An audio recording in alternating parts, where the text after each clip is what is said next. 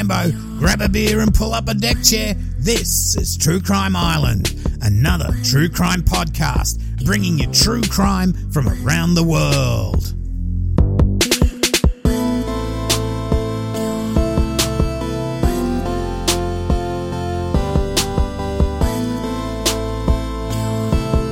Hi Islanders, I hope you're well. Look, sorry for the delay in getting this episode out, but I have been quite ill for the last month or so. Tonight we have a crazy case, a case that would terrify a community for months until finally the perpetrators were apprehended. Now, references tonight is a book called The Hillside Stranglers, and that's what it's all about. The inside story of the killing spree that terrorized Los Angeles by Darcy O'Brien. The Sacramento Bee, the Morning News, the Herald News, Indianapolis Star, Beacon Journal, the LA Times, and a little bit from Court Records. Okay, now, I just want to give you a bit of a trigger warning on that book, The Hillside Stranglers. It does depict the attacks on the girls and women in extreme detail. So just be warned. And I'm talking about extreme detail. Okay, so this case is one of the most terrifying you're ever going to hear about. Even though the perpetrators, especially one of them, had a long history of domestic violence, including rape, along with other crimes, it all seems to come to a frenzied head for a few months at the end of 1977. So, the first of these scumbags is Angelo Buono, born October the 5th, 1934 in Rochester, New York. At age 5, his parents divorce and he moves in with his mother and sister to Glendale, California. By the time he's 14, Buono gets off telling his friends how he sodomizes and rapes girls and starts calling his mother whore and cunt. By 16, he's getting into trouble, sent to reform school where he escapes, and ultimately they catch him. In 1955, at age 20, he gets his 17-year-old girlfriend Geraldine pregnant. She gives birth to a son, Michael Lee, on January the 10th, 1956. Now, he'll marry Geraldine and then leave her less than a week later, refusing to pay child support, and then he divorces her. Now, this will be a bit of a common theme with Angelo Buono. Straight away in 1956, at 22, Buono meets and knocks up Mary Costello. They will eventually get married and have 4 kids. Now, this marriage lasts around 8 years, and it's characterised by increasing violence and sexual depravity by Buono, and rumours he raped his younger daughter, Grace, who was only 2 years old. Even though Mary filed for divorce, she tries to reconcile with Buono, only to be handcuffed and threatened with a gun. Now, she doesn't continue to try and reconcile after that, you can imagine. Now, most of the violence over those years towards Mary was done in front of the children. Buono didn't care. Now, Buono moves almost instantly to his next major relationship, 25-year-old mother of 2, Nanette Campina. As usual, Buono abuses Nanette, but she's too terrified to leave him. She reckons by leaving, it's just a death sentence. Now, they'll have 2 kids together, bringing Buono's tally to 8 kids. By 1971, Buono is raping Nanette's 14-year-old daughter, saying that she needed breaking in. He brags to friends that he turned her over to his sons for their pleasure. Nanette takes the chance and flees with the kids interstate. Jesus Christ. For the next few years, Buono lives in a share house and he's busted wanking off to schoolgirls while perving at them using binoculars through his bedroom window. He gets, or gives himself, the nickname, the Italian Stallion. He moves into his own place at 703 East Colorado Street, Glendale, California in 1975, opening up an auto upholstery business at the front, and he ends up living in a house at the back. Now, you can check this address out in Google Maps, right? Stick a star on that location as I'll be giving you more locations throughout the podcast so you can see where everything's happening. So, it's about this time where the second scumbag comes into the picture, Kenneth Eliseo Bianchi. He was born May the 22nd, 1951. Now, he'll be around 24 years old when he joins his cousin Angelo Buono from Rochester, New York. Bianchi's birth mother was a drunken sex worker that gave him up for adoption weeks after he was born. He was a troubled child, he pissed his pants, and was a pathological liar. He was highly intelligent, but very lazy. In 1970, Bianchi married his childhood sweetheart, but that lasted less than a year.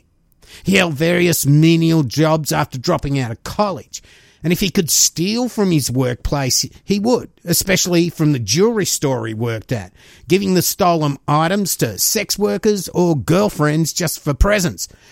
He had plenty of fake qualifications he kept with him, as he thought of himself as a bit of a psychologist. He also had a stolen police badge. He borrowed money from his mother as a deposit on an older Cadillac. Now, before he meets up with Buono, Bianchi lives in Rochester, right, where between 1971 and 1973 there were the infamous Alphabet murders, where 3 girls were murdered, 2 near where he was working. He was a suspect, but he was never charged. Okay, so Kenny Bianchi and Angelo Buono, they get along pretty well. Buono's the more serious, less talkative one, whereas Bianchi is full of energy and he just talks too much.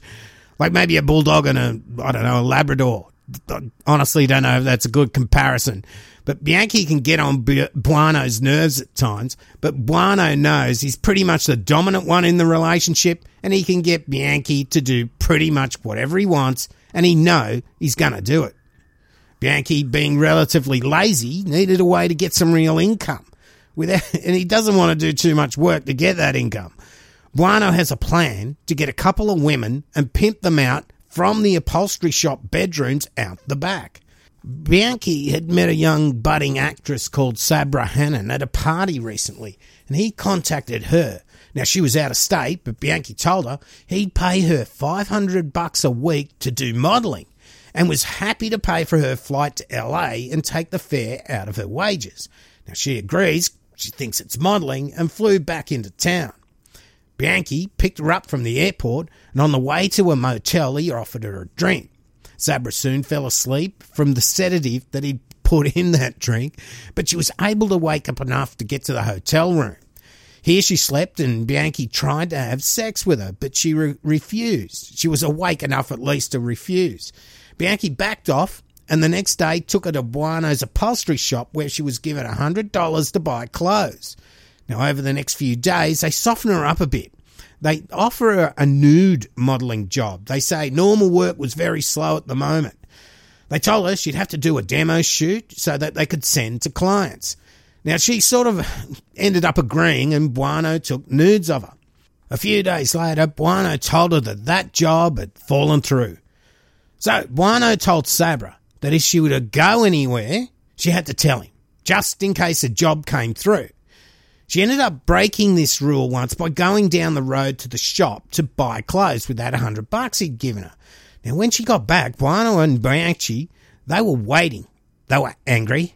They beat her. They raped her and told her that she would be turning tricks in the spare bedroom from now on. And if she tried to escape, they would track her down and kill her. Now, she was terrified at this stage, and she submitted to all their demands.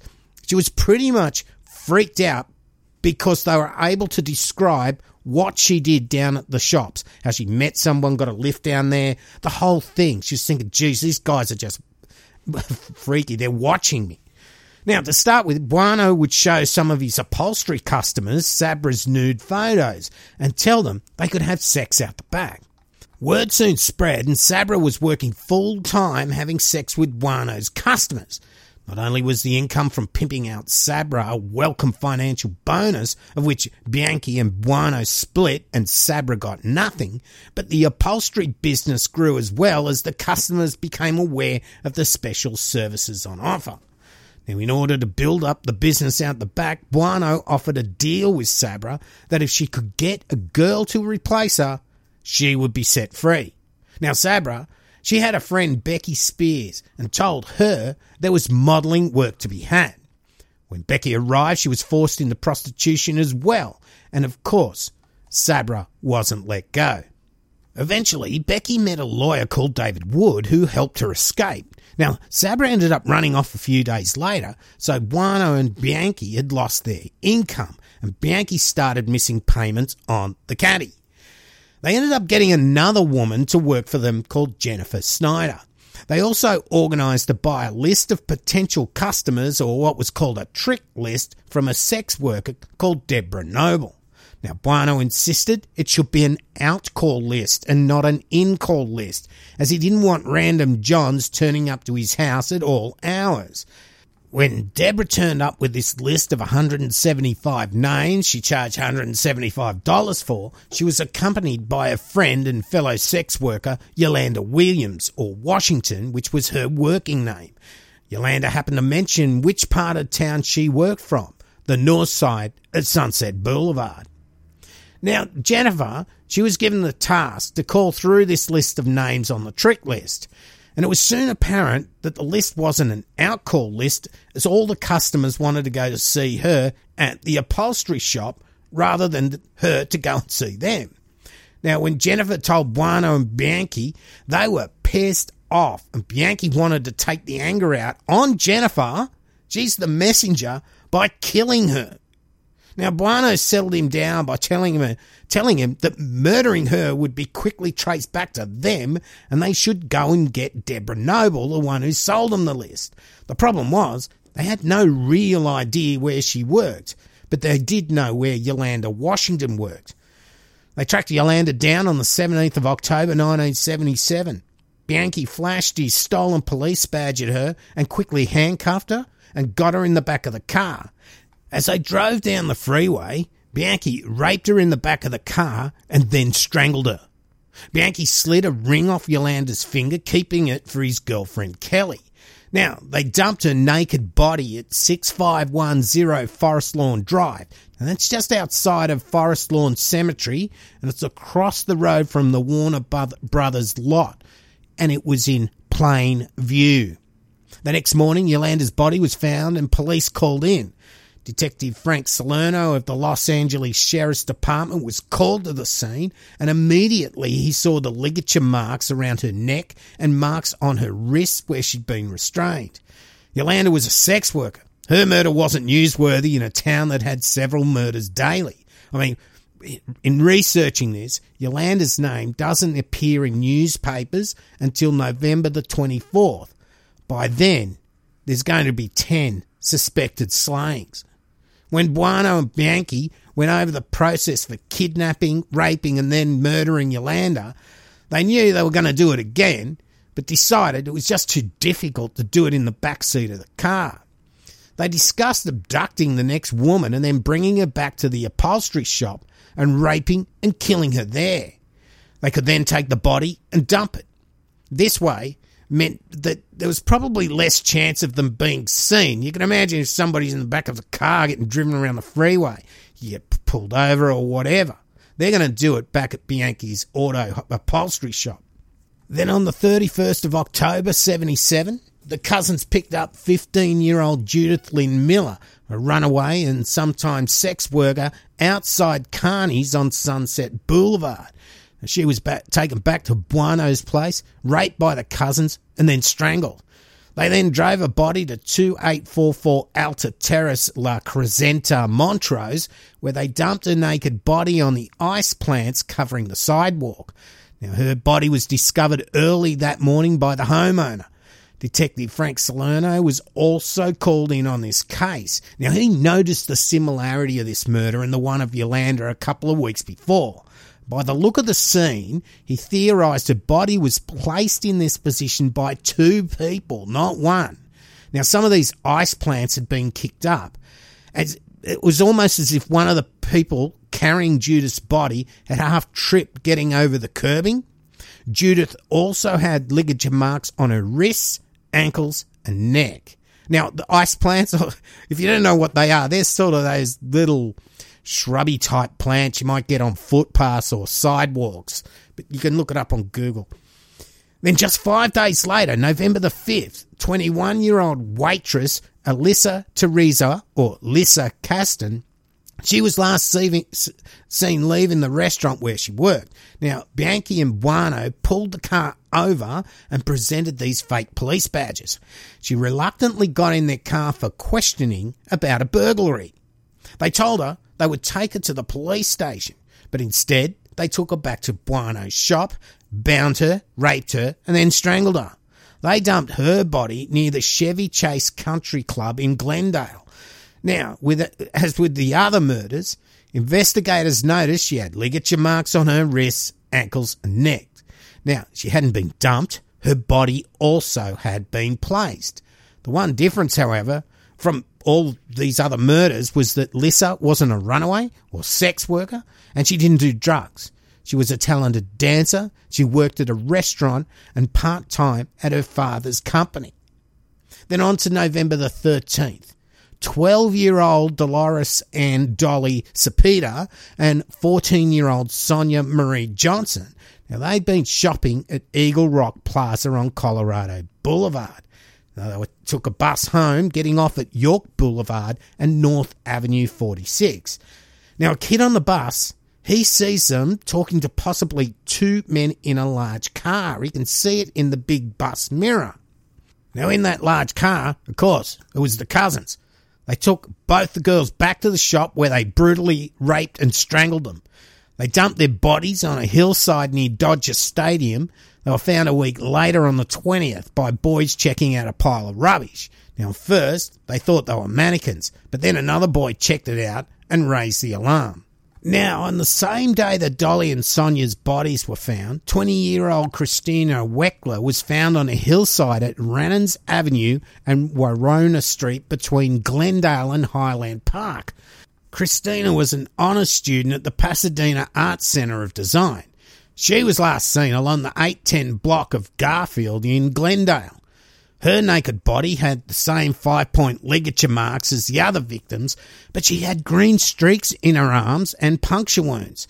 She wasn't a drug user. Now, it would be found that these green streaks was because Windex was injected into her arms as Buono and Bianchi experimented on new ways to torture and kill their victims. She'd been raped and strangled.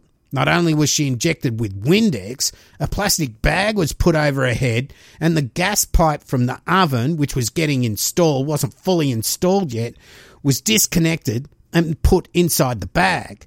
The bag was then tightened and then opened several times to keep her alive until she finally passes away. So, this is on the 20th of November, 1977. 7 bodies have been found dumped around the Glendale area. Not all the bodies that will be found in LA during this time are Buono and Bianchi's. You see, there are dozens of serial killers operating in the area at the time. Now, 17-year-old Catherine Kimberly Robertson was last seen on the 16th of November at the beach in Santa Monica on Pico and Ocean Boulevard. Kathleen liked to hitchhike. Her body was found the next day strangled in a parkway in the LA Wilshire area. Then there was 18-year-old sex worker Jill Barkham. She was last seen on Sunset Boulevard, and her body was found at Franklin Canyon Drive and Mulholland Drive. Her murder would be attributed to the serial killer Rodney Alcala. So, just 3 days after those 3 bodies were found on the 20th of November, the badly decomposed body of 28-year-old Evelyn Jane King was found dumped in a bushy area near Griffith Park, close to the Los Feliz off-ramp of the Golden State Freeway. Now, she wanted to be a famous actress in Hollywood. She sometimes studied at the Celebrity Scientology Center. She was last seen on the 9th of November. Her severely decomposed body showed signs of rape and torture. She'd also been strangled.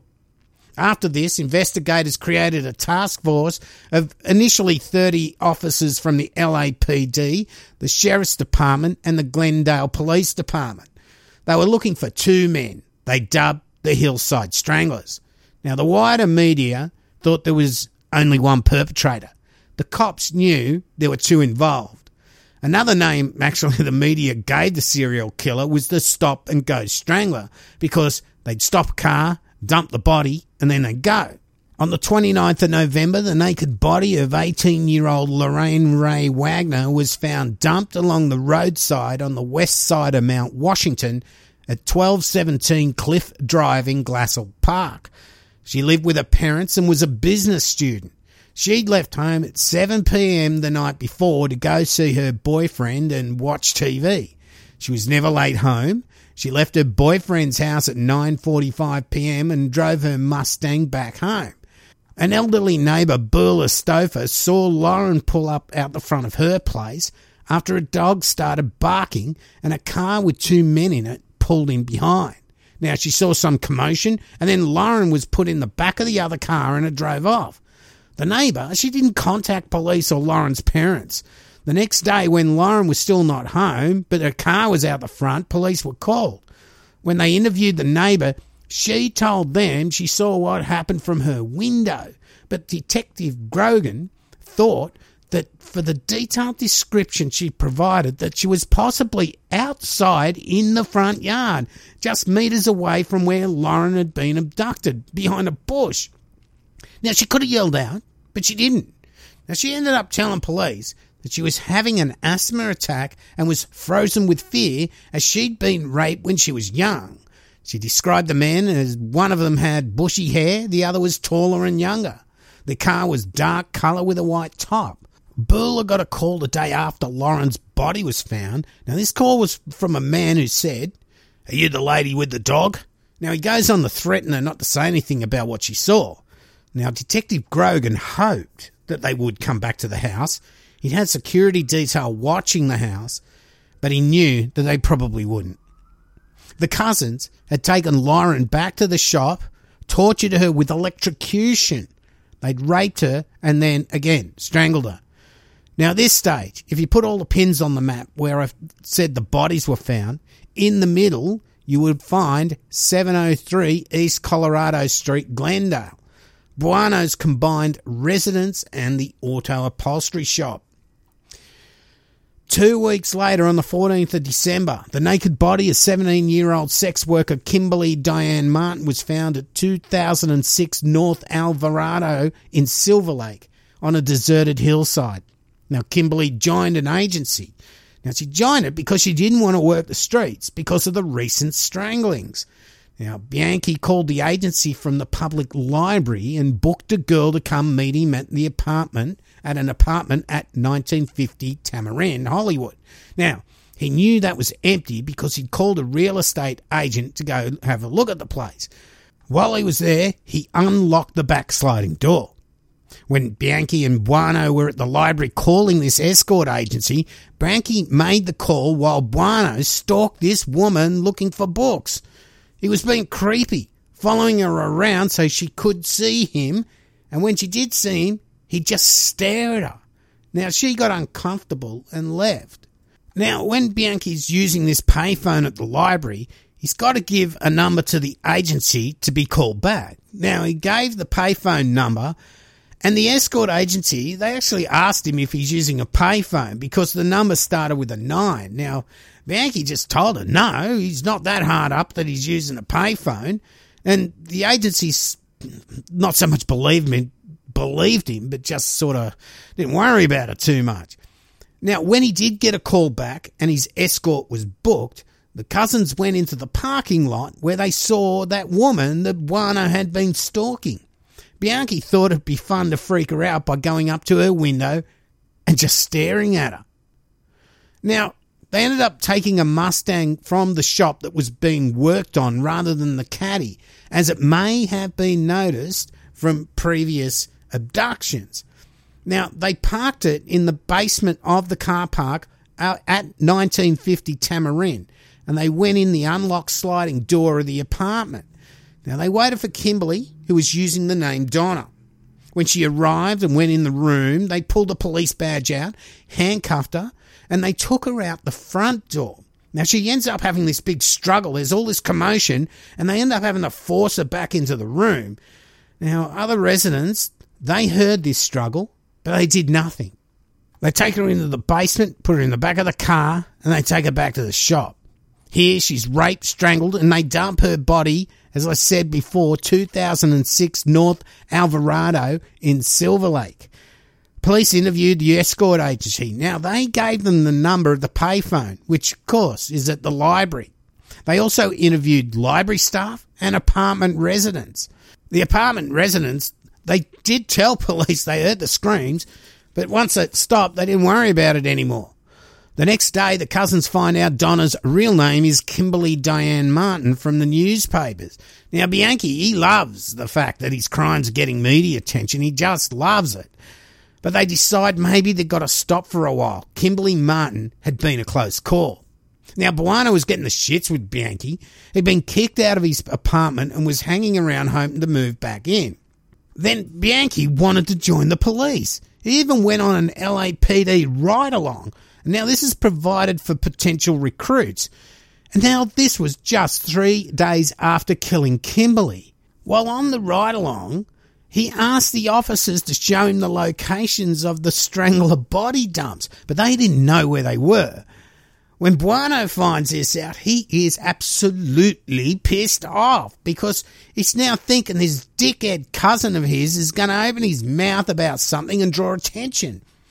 And at this stage, Bianchi, he also loses his job because he has too many sick days off for this fake cancer treatment that he says he's having. The boss checks up, finds out he doesn't have cancer. Then Bianchi got the caddy repossessed because the women they'd abducted as sex workers were gone, so he's got no real income. Now, things are really getting strained between the cousins. They take a break from raping and murdering.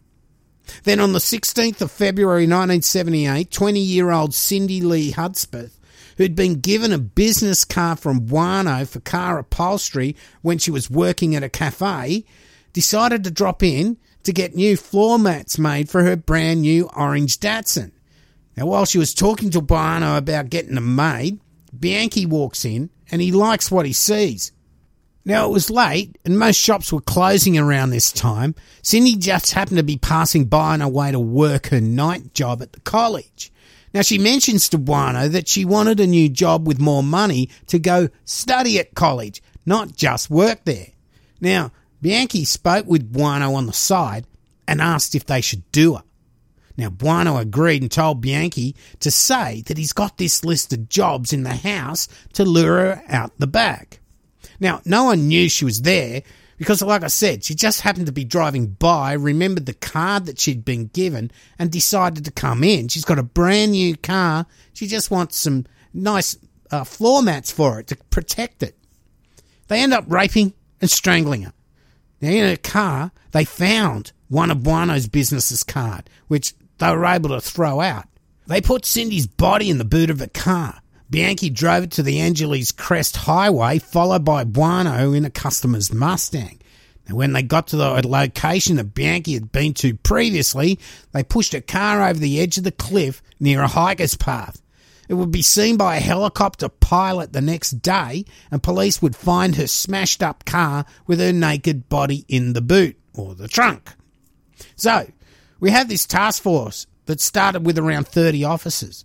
This will grow to nearly 200, and a computer system would be used to organise all the tips, the evidence, and anything else in relation to the case. But this didn't help the investigation at all. With thousands of phone calls coming in from the public being logged, these would all need to be triaged. There was a huge reward, and this alone attracted many calls. Plenty of people are calling in, saying it's their ex or their husbands, and even crazy people confessing that they are the Hillside Strangler. All these need to be filtered out so any actual leads with any value could be checked out. Now, with the volume of calls, one particular caller was brushed off. Jan Sims had interrupted a potential kidnapping of a young woman. She pulled her car up when she saw two guys trying to force this woman into a car. Now, she reported it straight away. She gave detailed descriptions of the two men and their car. You see, she used to be a school teacher, so she took notice of things. Now, the car stood out as well. This was an Excalibur kit car. Now, Bueno had put this together himself and had recently finished it. Now, this is a kit car styled on a 1928 Mercedes-Benz SSK Roadster, and it sticks out like dog's balls. Now, the officer taking her report said, "Oh, lady, did she really expect him to believe that two guys would try to abduct a girl in broad daylight from a crowded Burbank street in a fancy sports car? Did she realise how many calls they were getting about the Hillside Strangler? Everybody's brother is the Hillside Strangler. She should go home and sleep on it." Later, Jan sees the car parked in Colorado Street, Glendale. Now, that's Buono's shop address. She reports it straight away, but again, she's brushed off and told not to come back, even though she'd been approached by one of the kidnappers in the recent past, and she'd been quite scared of the guy. Now, if only this lead had been investigated, Bianchi and Bueno may have been apprehended earlier. In another incident, when Kimberly Martin had been called out by Bianchi from the Climax Escort Service, well, when she didn't return in the normal time, the agency called an organisation called CATS, or California Association of Trollops. Now, this is a guild for sex workers to lobby for legislation and offered legal services to its members. Dr. Lois Lee received a call around 11 p.m. informing her that Kimberly hadn't returned from her 9 p.m. call. Now, the agency gave Dr. Lee the number they'd been given. Now, she traced it to the library and then raced over to Unit 114, 1950 Tamarin to look for Kimberly. Now, Dr. Lee found a car, but also found the apartment was empty.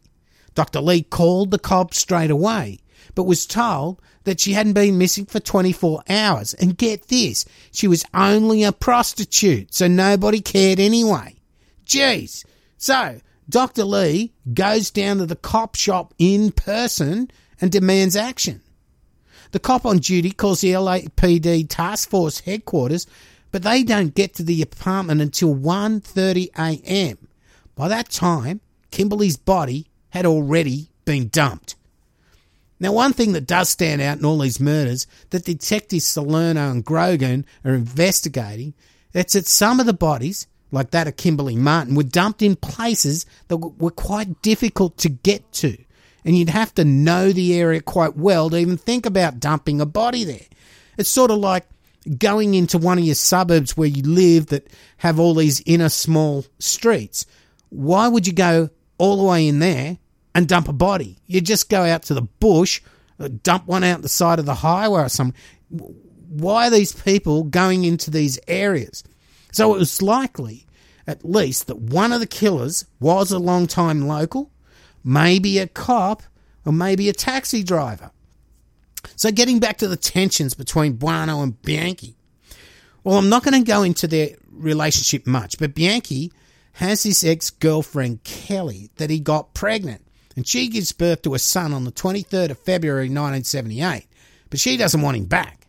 He can visit his son occasionally, but she's fed up with him being irresponsible and unable to keep a job or earn an honest living. Back in LA, the Hillside Strangler had gone quiet. Well, Kelly goes back to Bellingham, Washington, which is a 3-hour flight or about a day's driving from Glendale, California.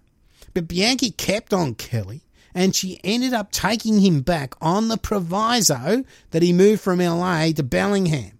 So in May of 1978, he did just that.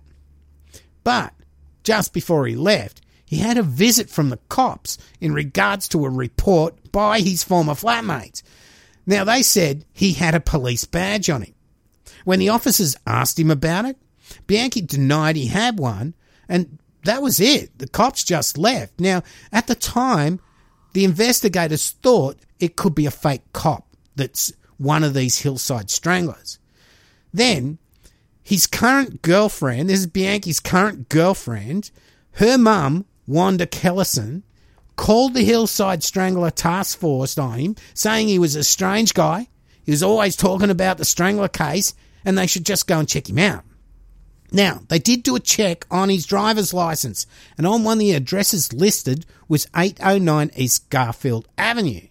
Now, if they had been the ones checking his driver's license out, directly connected to the investigation, they would have realised this is where Christina Weckler and Cindy Lee Husband had lived. Well, they lived next door anyway. The coppers tracked him down. They asked him some questions like, had he been in jail? Had he been linked to law enforcement? He just calmly denied everything. They were pretty satisfied and they left. So that's just another example of having too many leads to follow. You've got these mums upset about their daughter's boyfriend choices, and you have to have officers not familiar with the case chasing these leads up. Anyway, Bianchi gets a job at Watcombe Security Agency in Bellingham as a security guard. Shortly after, he starts work at Fred Meyer Super Shopping Centre. It's here he meets co-worker 22-year-old Karen Mandic. Now, Karen was studying dance at Western Washington University's Fairhaven College. Her job at Fred Meyer's helped her to top up the money her parents gave her for her studies. By November, Bianchi is back at Watcombe Security, promoted to patrol captain. He also applies to become a reserve deputy for Watcombe County Sheriff's Department, and he's attending classes during the week to learn all about being a cop. Now, Bianchi's living with Kelly and baby son with his stable, pretty well-paid job, but he just can't help himself. He needed to kill again. He'd been able to outwit the LA cops. He thought he was always the smartest person in the room, so why not continue what he and his cousin were doing before, except alone? And he did. In his position as patrol captain, Bianchi had a good overview on what properties and businesses Watcombe were providing security for. He would steal what he could from homes and businesses he protected, which were often, some of them were only summer holiday homes, right? They were pretty big homes, nice mansion-like homes, but they were only inhabited during the summertime. He'd store all his plunder in his garage at home. Now, he noticed that they were protecting a property at 334 Bayside Road, Bellingham. Now, this was owned by William Catlow, a retired executive, and he's holidaying in Europe with his wife. Now, from the road, all you can see is this hedge if you have a look on Street View. But over the hedge, there's his house on a hillside looking out to Chuckanut Bay. By house, I mean mansion-type house. It's a very wealthy area. Bianchi comes up with a plan to lure his prey to the vacant house where he can rape, torture and whatever his victim, then as before, just dump them somewhere. His own personal kill without the aid of his cousin Buono. He contacts Karen Mandic. He knows she's always looking for some extra money. But her roommate, who's also studying dance at Western Washington University's Fairhaven College, 27-year-old Diane Wilder, answers the phone as Karen's out. Diane leaves a handwritten note for Karen that read, Kenny Bianchi called. When Bianchi does get in touch with Karen, he asks her if she's interested in house-sitting a property for 2 hours for $100 while the security alarm system was being repaired. Now, Karen accepts, and Diane is also asked to come along. 2 hours to sit in a luxury house for $100 each. It's just a no-brainer for a student on limited funds, but she's told not to tell anyone about the gig, as he didn't want the owners to find out. So on the 11th of January 1979, this was the day that Bianchi had set out as the house-sitting day. Karen and Diane were to turn up at the house at 7 p.m. Now, I'm going to say 7 p.m. I also have sources that say 9 p.m., but 7 p.m. makes more sense to me. On the Wednesday before, Bianchi calls the Sheriff Reserve's office saying he wouldn't be able to make Thursday night classes. He said he had to teach a class himself at the security company he worked for. He checked out the Bayside Road house during the day and decided the basement was probably the best place to do his killing, and he leaves a length of cord there ready. Now, Kenny drove to the house in his Watcombe security pickup he used for patrols. He'd told his work he needed the truck that night to put it in for repairs. Just before 7 p.m, Karen and Diane turn up in her Mercury hatchback, a green one. Bianchi met them at the front of the house and asked if Karen would come in first so he could turn on the lights and just check things out. He told Diane he'd only be a minute. Now, when they entered the house, Bianchi ushered Karen down the stairs into the basement. Now, once at the bottom, he wraps the cord he'd left earlier around her neck and strangles her. He quickly went back up the stairs to the front of the house to get Diane. Now, once inside the house, he shoved her down the stairs and strangled her also, straight away. Now, this is a bit wishy-washy here. Normally, he would have raped them before killing them, and seeing both of the bodies were clothed, he sort of lost his appetite to strip them and have sex, so he just wanks himself on them, and that was more out of habit rather than having the urge to do it. Now, I'm thinking that he did attempt to rape them, but maybe he couldn't because Buono wasn't there. I don't know, but we'll get onto that a bit later on why I think that. He dragged them one by one to Karen's Mercury Bobcat hatchback, placing them in the back.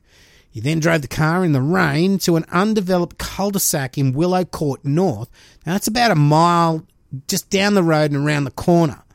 He half attempted to make it look like a car accident. He then walked back to the house. Now, normally with the help from Buono, they could have both driven a car to the dumping location, left one car and the bodies, and driven back in the other car. Now, being alone, Bianchi couldn't take the bodies too far away because of this, because he ended up wanting to leave the car there and walk back. Now, it wouldn't be long at all before Karen Mandic would be noticed missing. She told her manager at Fred Meyer she would take an extended break but would be back. When she hadn't returned, he got worried and called the Western Washington University security office if they knew Karen's whereabouts. Now, this was before midnight, about 11:30. Now, one of her friends knew about this house-sitting job Karen been offered. He'd actually asked if he could come along with Karen, but she knocked him back. So this friend and the manager meet up. They go to Karen's house. They go to the Bayside Street address, and they go anywhere else they might find Karen or her car. Now, when they couldn't find anything, they end up calling the cops. The cops, in turn, call Whatcom Security, who contacted Bianchi. He tells his boss he was at the Whatcom County Sheriff's Office Reserve Unit meeting where they were doing lessons, and that he didn't even know a Karen Mandic. The cops then called the commander of the reserve unit to verify Bianchi's story. Now, this officer tells him that Bianchi hadn't attended the meeting. He'd called in earlier advising he had to run a class at his own place of work at Whatcom. By 2:30 a.m., so this is moving fast, the cops called Bianchi. He admits he hadn't attended either class and that he'd just taken a drive alone around the county. By morning, Karen and Diane had missed their morning classes. Police interviewed Karen and Diane's neighbours and searched their house, but they were nowhere to be found. Now, the cops did find the note with the 334 Bayside address, and they found a hungry cat. A search of the Bayside Roadhouse showed nothing really out of the ordinary except wet footprints on the kitchen floor, which would be strange if there's no one at the premises. By 4:30 p.m, Karen's car was called in by a resident of Willow Road and police raced to the area. They found Karen and Diane's bodies stuffed in the back seat, fully clothed. With the crime scene at Willow Court North being processed, Bianchi was called in by Whatcom Security to report immediately to the security shack at the Port of Bellingham South Terminal. Now, when he arrived, Bellingham police took him into custody to interview him. Now, behind the security shack, metres away from Bianchi's work truck, they found Diane Wilder's coat stuffed in some pipes. Now, when pressed on where he was the night before, Bianchi came up with confusing and contradictory alibis. The next day, investigators checked out Bianchi with the Los Angeles County Sheriff's Department because of his Californian driver's license. And who by chance would they be put through to but Detective Frank Salerno? The address Salerno was given got his attention fast. First, Cindy Hutspet and Christina Weckler lived in the same address and across the road, and the client Kimberly Martin visited also matched the address. So Frank flies up to Bellingham to have a closer look at this Bianchi guy. Local detectives were gathering evidence. At Karen and Diane's place, they found that note in Diane's handwriting that Kevin Bianchi had called. They found that both girls' friends had mentioned they had been told about the job offered by Bianchi. In Karen's car, there was even a note with the address 334 Bayside, 7 p.m, Ken. That was written on it. There was also a small dent in the Mercury Bobcat's fuel tank. This matches a scrape on a rock at the Bayside house, and a man had seen a Watcom security truck in the area driven by a man that matched Bianchi's description. So, a search warrant, this is so messy by him doing the job by himself, isn't it? A search warrant served on Bianchi, and a search of his place turns up more evidence. Not only did they find a lot of merchandise in his garage, most likely stolen from places he was patrolling as a security guard, but they also found a stash of jewellery, and two pieces stood out.